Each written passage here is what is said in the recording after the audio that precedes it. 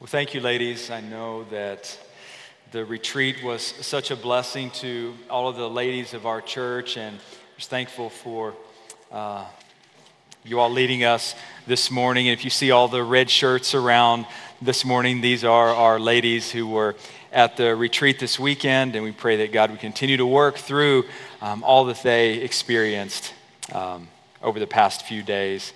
Church, this morning we're going to be in 2 Samuel chapter 10. And as I've said before, if you're seeing me, that's a reminder to you that you need to pray for our pastor, and we're going to do that at the end of our service, if that would be okay. So just be ready for that. We'll be in 2 Samuel chapter 10 this morning. A couple of weeks ago, you might remember when we were in chapter 7, Pastor Nate said something to the effect of how, there are certain passages in Scripture that really stick out above the rest. I mean, when we think of 2 Samuel 7 and the promise of the Davidic covenant and just glorious passages that ultimately get fulfilled in Christ and show us, that God was at work centuries before Christ even came. So just passages that really stick out to us. Well, when we come to 2 Samuel chapter 10 this morning, this is not one of those passages. This is not one of those chapters. Somebody said to me this morning, I'm curious to see what you're going to do with this chapter. Well, as I was reading and kind of preparing and reading some commentators, one commentator made this note. It really encouraged me in the prep. He said, chapter 10 by itself has no great theological significance for us. That'll really motivate you to prepare. Well, church, I see things maybe a little bit differently. It's not chapter 7, of course, but this is God's word, and it always has significance for us. I was reminded of 2 Timothy 3:16. All scripture is breathed out by God, and it says it is profitable. It is profitable for teaching, for reproof, for correction, and training in righteousness. Even the 2 Samuel 10s of our lives. So I think there's plenty to see here and apply from David's encounter with the Ammonites and the Syrians here in our passage. And maybe the reason that this will hit home more than that particular commentator thinks is because our world really doesn't look that different than King David's world. I mean, the people look different and the customs are a little bit different, but sin is the same and sinful responses are, well, they're the same too. Our world isn't so different than King David's. Nations always seem to be raging all around us, don't they? One nation at another nation, people against people who just don't like each other. I mean, we just have to turn on the news every once in a while and we see, Russia continues to war against Ukraine, going on 2 years now. There are at least 5 African countries that are today in the middle of a civil war. We can add to that the internal conflicts going on in Syria and Myanmar and Afghanistan. And maybe there's somewhere park of 25 countries that are engaged in some sort of war or some kind of insurgency at the moment. Maybe more than that. But friends, it just goes to show us our world is raging. The nations are raging all around us. Now, the thing is, we don't necessarily see all of that. We don't necessarily experience all of that in our personal lives. It doesn't affect us. It doesn't affect our day-to-day. We don't feel the pain and the economic effects of all the raging of nations on the other side of the world. Not always. But church, we do often feel the anxiety, the pains of political or social raging that goes on in our own country, the kind of raging that goes on in our own communities, and maybe even the difficulties and the trials and the struggles that go on in our own families. We feel that personally. We feel the anxiety of that. The church, as always, I think Scripture gives us hope for times just like this. I want to read 2 Samuel chapter 10 for us before we get into it any further. So would you please stand in honor of the reading of God's word. 2 Samuel 10, beginning in verse 1. After this, the king of the Ammonites died, and Hanun his son reigned in his place. And David said, I will deal loyally with Hanun the son of Nahash, as his father dealt loyally with me. So David sent his servants to console him concerning his father. And David's servants came into the land of the Ammonites. But the princes of the Ammonites said to Hanun their lord, do you think because David has sent comforters to you that he is honoring your father? Has not David sent his servants to you to search the city and to spy it out and to overthrow it? So Hanun took David's servants and shaved off half the beard of each and cut off their garments in the middle at their hips and sent them away. And when it was told David, he sent to meet them, for the men were greatly ashamed. And the king said, remain at Jericho until your beards have grown and then return. Now when the Ammonites saw that they had become a stench to David, the Ammonites sent and hired the Syrians of Beth Rehob and the Syrians of Zobah, 20,000 foot soldiers, and the king of Maacah with 1,000 men, and the men of Tob, 12,000 men.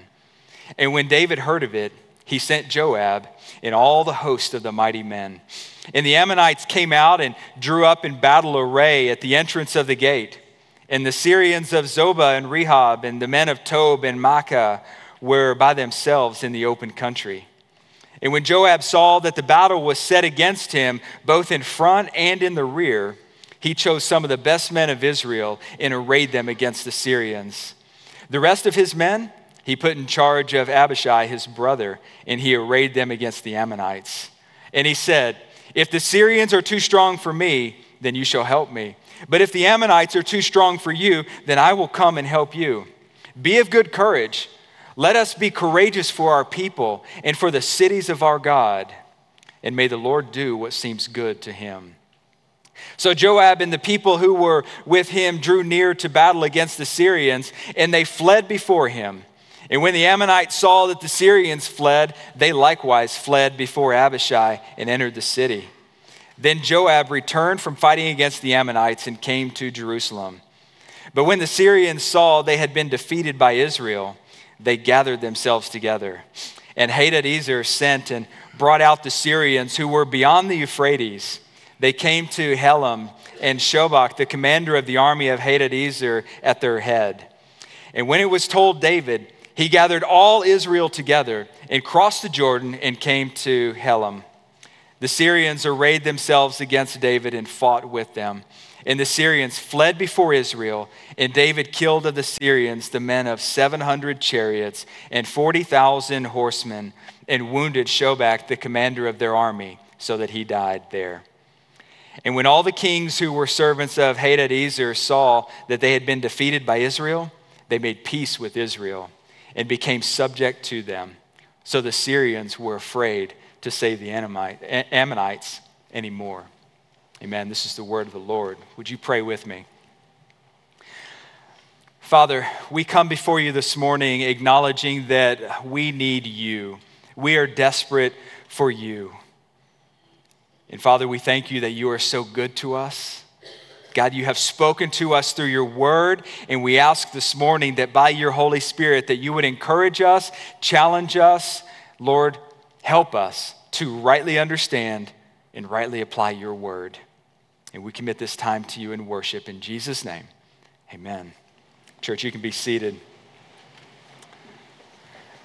Well, so how do we navigate a world in chaos? How do we navigate a world where crises seem to come at us unexpectedly and where anxiety is like the new baseline for society as a whole? And anxiety seems to be, in many cases, the new baseline even in the church. How do we navigate a world like this? Well, let's consider how our text gives us help. Firstly, don't be shocked by worldly actions. Don't be shocked by worldly actions.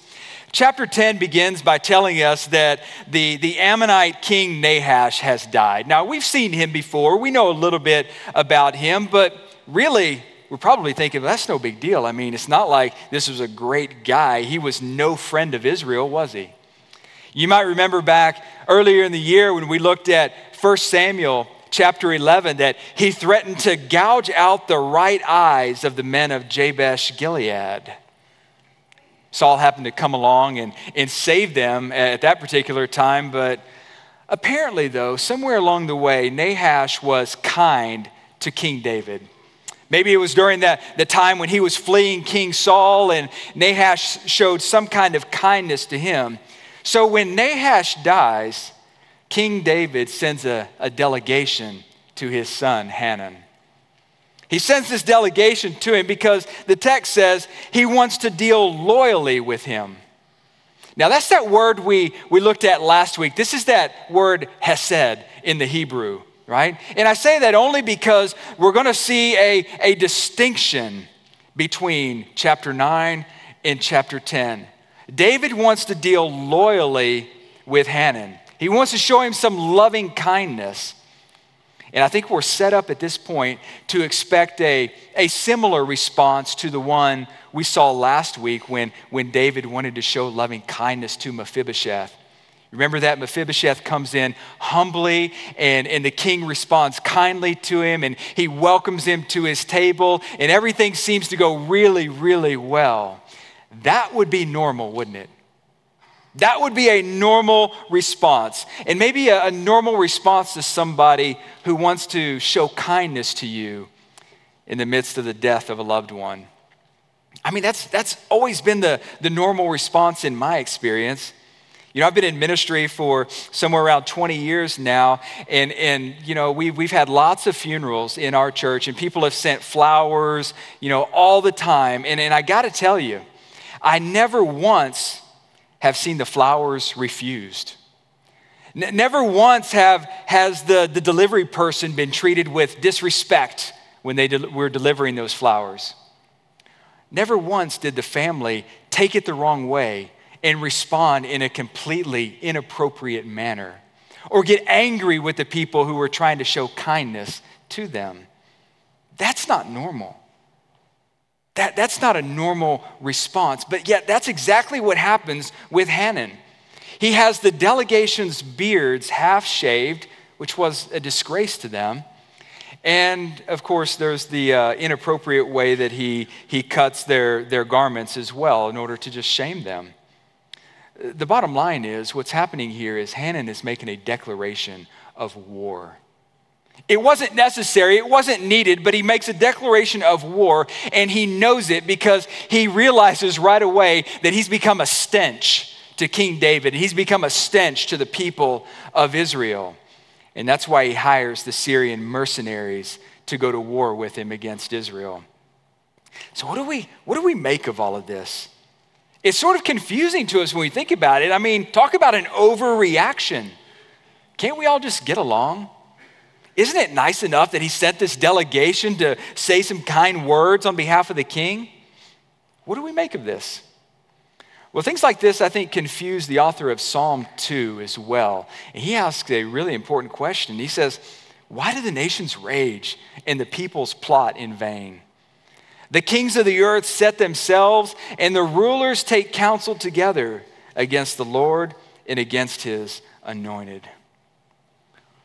Church, in a broken and rebellious world, people are going to rage and people are going to plot against the Lord and they're going to plot against us. And we have to expect the unexpected. We should expect a lost world to, more times than not, act lost. You see, the reality is evil will sometimes come our way even when we're seeking to do good. We want to treat people rightly. We want to be kind to people. We want to be good citizens in society, and out of nowhere, evil and wickedness come our way. People reject our displays of kindness. Maybe they misunderstand the motives of our words or our actions. You may find yourself at some point the object of humiliation in a way that was completely undeserved. And people may even plot against you in some wicked way. It happened to David. It happened to David and Israel here in this passage. But more importantly, it happened to our Savior, Jesus. What amazes me, though, when we think about Jesus and the way that he responded to such things is not that people raged against him and not necessarily that people plotted against him. I think we understand why they did that. They were wrong, they were sinful, but maybe we get that. What amazes me, though, is how Jesus responded in those moments.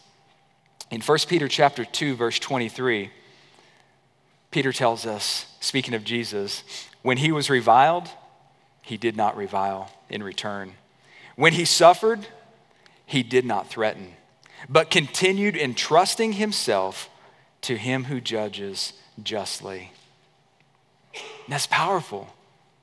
It's powerful to be able to respond in that way, but this is where it really hits home. The very next verse there in 1 Peter chapter 2, verse 24, it adds this: he himself bore our sins in his body on the tree, that we might die to sin and live to righteousness.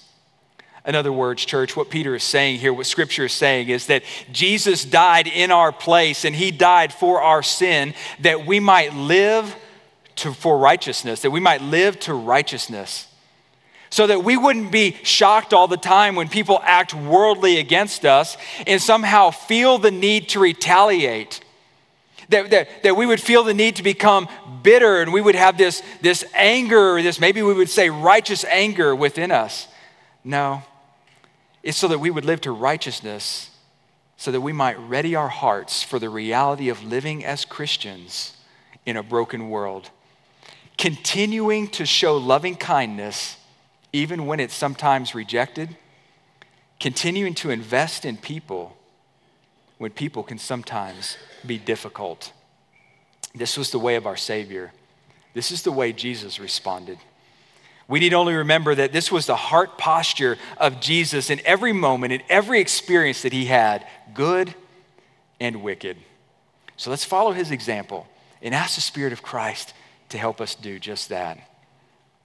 Now, when we talk about not responding with retaliation, not responding with bitterness, that doesn't mean, though, that we become a doormat for people to walk all over. Jesus didn't do that, and he doesn't necessarily call us to do that either. We see, secondly, we need to apply wisdom when crises come. We need to apply wisdom when crises come. Good strategy and godly wisdom aren't necessarily the same thing, but I think we can say that good strategy requires godly wisdom, doesn't it? In verses 8 through 11, we see this on display through David's military chief, Joab. When King David hears that the Ammonites have amassed this great army and that they've hired the Syrians, he sends Joab out and he sends the army out against them. Now, the Ammonite king seems to be desperate here. We know from Chronicles that he pays 1,000 talents of silver to hire this Syrian mercenary army. And he's desperate to get people to come along and to help him. But we notice here that verse 8 says the Ammonites are ready for battle and they're at the gate of the city. But then the Syrian army, they're not gathered at the city. They're gathered behind the Israelite army out in the open country. And so there are two fronts to the battle here. And it's going to require some wisdom and some strategic thinking.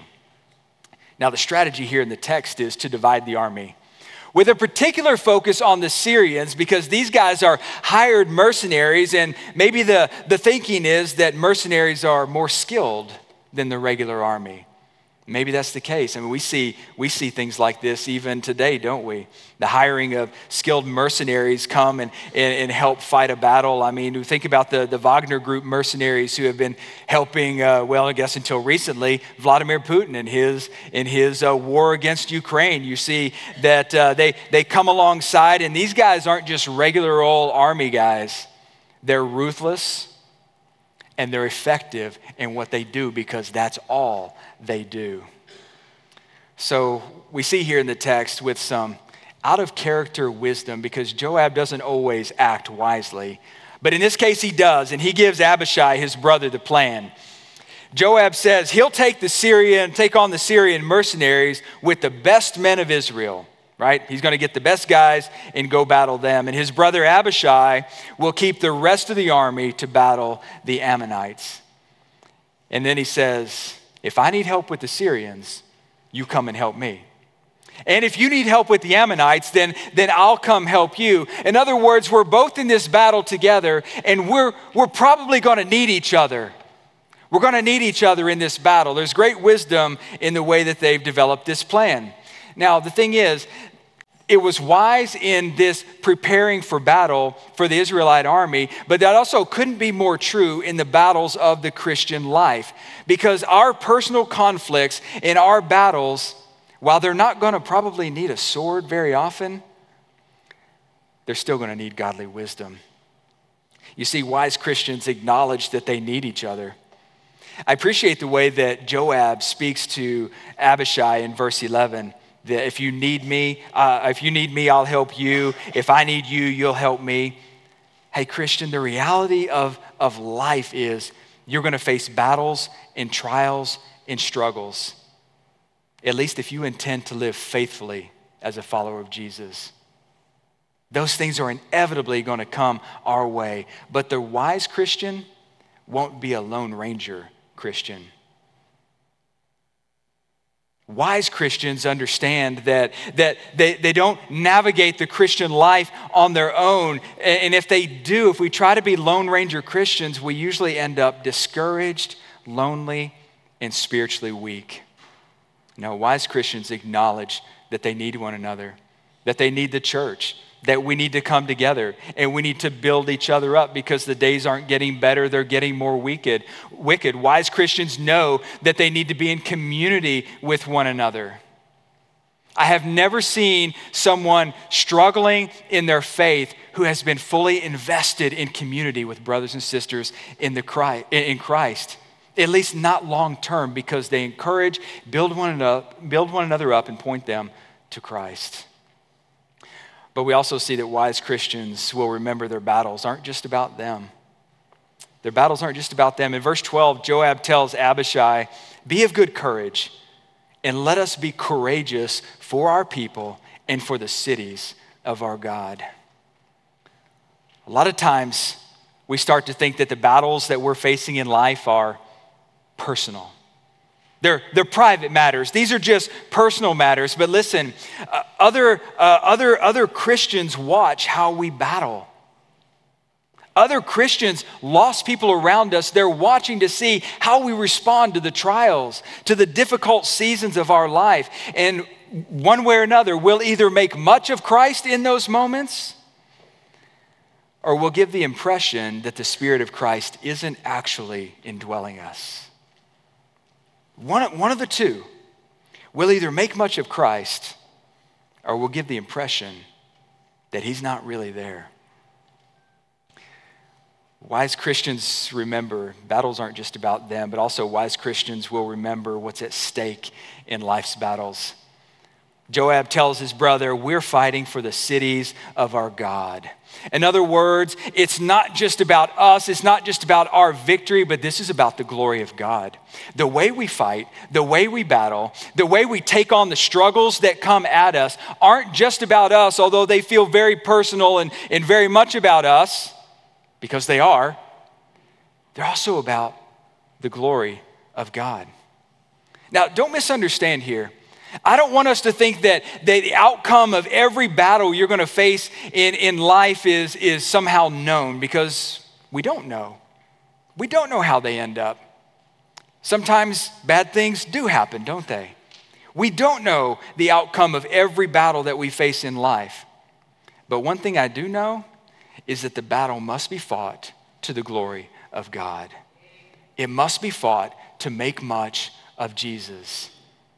And that's what determines whether we're victorious in the battle or not. It's not ultimately about whether we live or whether we die. It's not ultimately about whether we have much or we have little. It's not ultimately about whether we have a lot of friends or a few friends who just don't get us. The difference is, or really what it boils down to is, are we making much of Jesus? Are we seeking to glorify God in the way that we battle? Now, friends, stemming from this application of wisdom, I think this is godly wisdom, we see thirdly here in the text the need to trust God's goodness to always prevail. You can trust God's goodness to always prevail. We know that nobody escapes this life without trials and battles. We live in a world that is under the curse, that is still broken and groaning for and waiting for the return of Christ. But hopefully, we understand that we're going to need courage and we're going to need wisdom in those times. And we've seen some of that on display by Joab here in the text. But the wisest thing that Joab says is at the end of verse 12. He says, may the Lord do what seems good to him. May the Lord do what seems good to him. Now keep in mind, as far as we know, in every indication in the text is that Joab has no word from the Lord about the outcome of this battle. He doesn't know how it's going to go. He doesn't know how it's going to end as he goes to battle against the Syrians and the Ammonites. He just, in this moment though, he leans on good theology.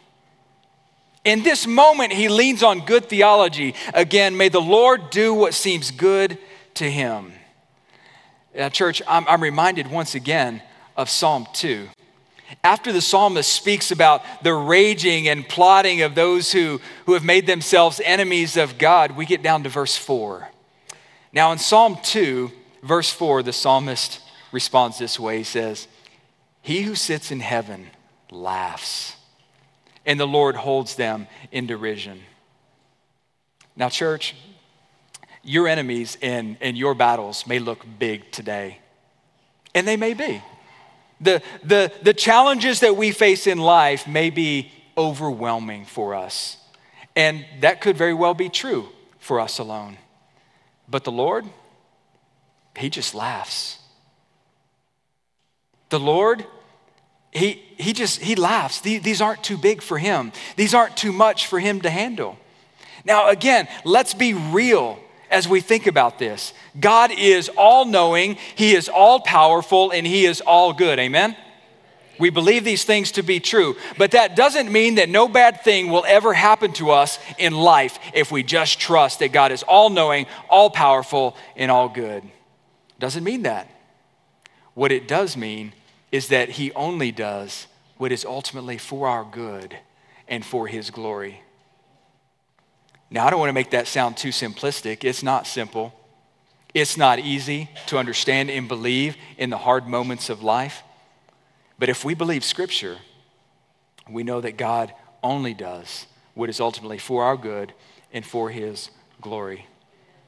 You see, we don't know what all of that good is necessarily. We don't know all that God is doing. We don't know all the ways that his Spirit is at work. But at the very least, we can say that the hard things in our lives are character building and faith building. And if that's true, is that enough? Is that enough for us? That God would put us through the fires of life in order to build our character, in order to strengthen our faith. You know, I hope we never become callous to truths like Romans 8:28. We've heard it so many times, and we know that for those who love God, all things work together for good, for those who are called according to his purpose. Oh, I hope we never become callous to that. But I also hope that we never forget the two verses that follow, verse 28. That help us better understand the good that God is always doing in the life of a Christian. You see, Christian, in verses 29 and 30, he goes on to tell us that God chose to foreknow us. It says he predestined you to be conformed to the image of his Son. And friends, this is good no matter how he chooses to do it. He predestined us to be conformed to the image of his Son. It goes on to say, he called you to himself, and he justified you. He justified me, though we did not deserve it, but based on what Christ has done for us, he justified us. And then it says, finally, he promises to finally glorify you in eternity. What good is God doing in the pains and the sufferings of our lives? I don't know. I don't know all of the details, but what I do know is he's working it for our good because he wants to conform us to the image of Christ. What I do know is that whatever he's doing, it is preparation for glory. It is preparation for all that God has in store for us in eternity. Church, God's goodness will always prevail, even in the chaotic world that we live in, and his goodness will always prevail in our lives as we follow faithfully after Christ. Now, in the now, it doesn't always look like good, does it? It doesn't always feel good from our perspective, but I want to put before us a challenge this morning. Especially in light of, what we saw there in Romans 8:28, I want to put before us the challenge of Psalm 34, verse 8. Oh, taste and see that the Lord is good. Don't trust your feelings. Don't trust how you interpret the moment, but taste and see that the Lord is good. Cast your cares upon him. Cast those anxieties upon him. Find your rest in him. I can only tell you my own personal experiences. And if you've done that in your life, you have your own personal experiences. But for the rest, taste and see for yourself. Taste and see that the Lord is good. He's good in every way at all times. You can trust the goodness, God's goodness to always prevail. Now, trusting God doesn't make, as we said, every bad thing instantly go away. Nations are still going to rage all around us because they're filled with sinful people. Our lives are still going to experience conflict. They're still going to experience battles because, we live among people who, in the words of Romans 1:22, claim to be wise, but have become fools. And at times, we feel that in our own lives, don't we? But I want to ask us to commit to something this morning, to commit to standing firm on the hope of Christ, that he will be, for all of eternity, victorious. He will bring us to glory. So let's live as faithful sojourners in this land that we know is not our ultimate home. Let's live wisely according to the wise counsel of Scripture that is there for our good to help us draw near to Christ so that ultimately we can rest in the good and perfect plans of our Father who is in heaven. Amen? Friends, I hope these are realities that you understand and that you apply in your own life today. But I also understand that anytime we gather together, there's the potential that someone has not yet placed their faith and trust in Jesus. They don't yet have the hope of Christ in the hardest of times. They don't get the bigger picture when all they see is raging and plotting all around them. I understand. That makes sense without the hope of Christ. But my prayer this morning, as we sing here in just a moment, and we have a time of response, my prayer is that you would just let that go. Surrender to Christ. Find your rest in him. Find your hope in him. He wants to free us from the anxieties and the worries of this world so that we can rest in Christ. And so that we can find our hope in him. Will you trust him today? Let's pray.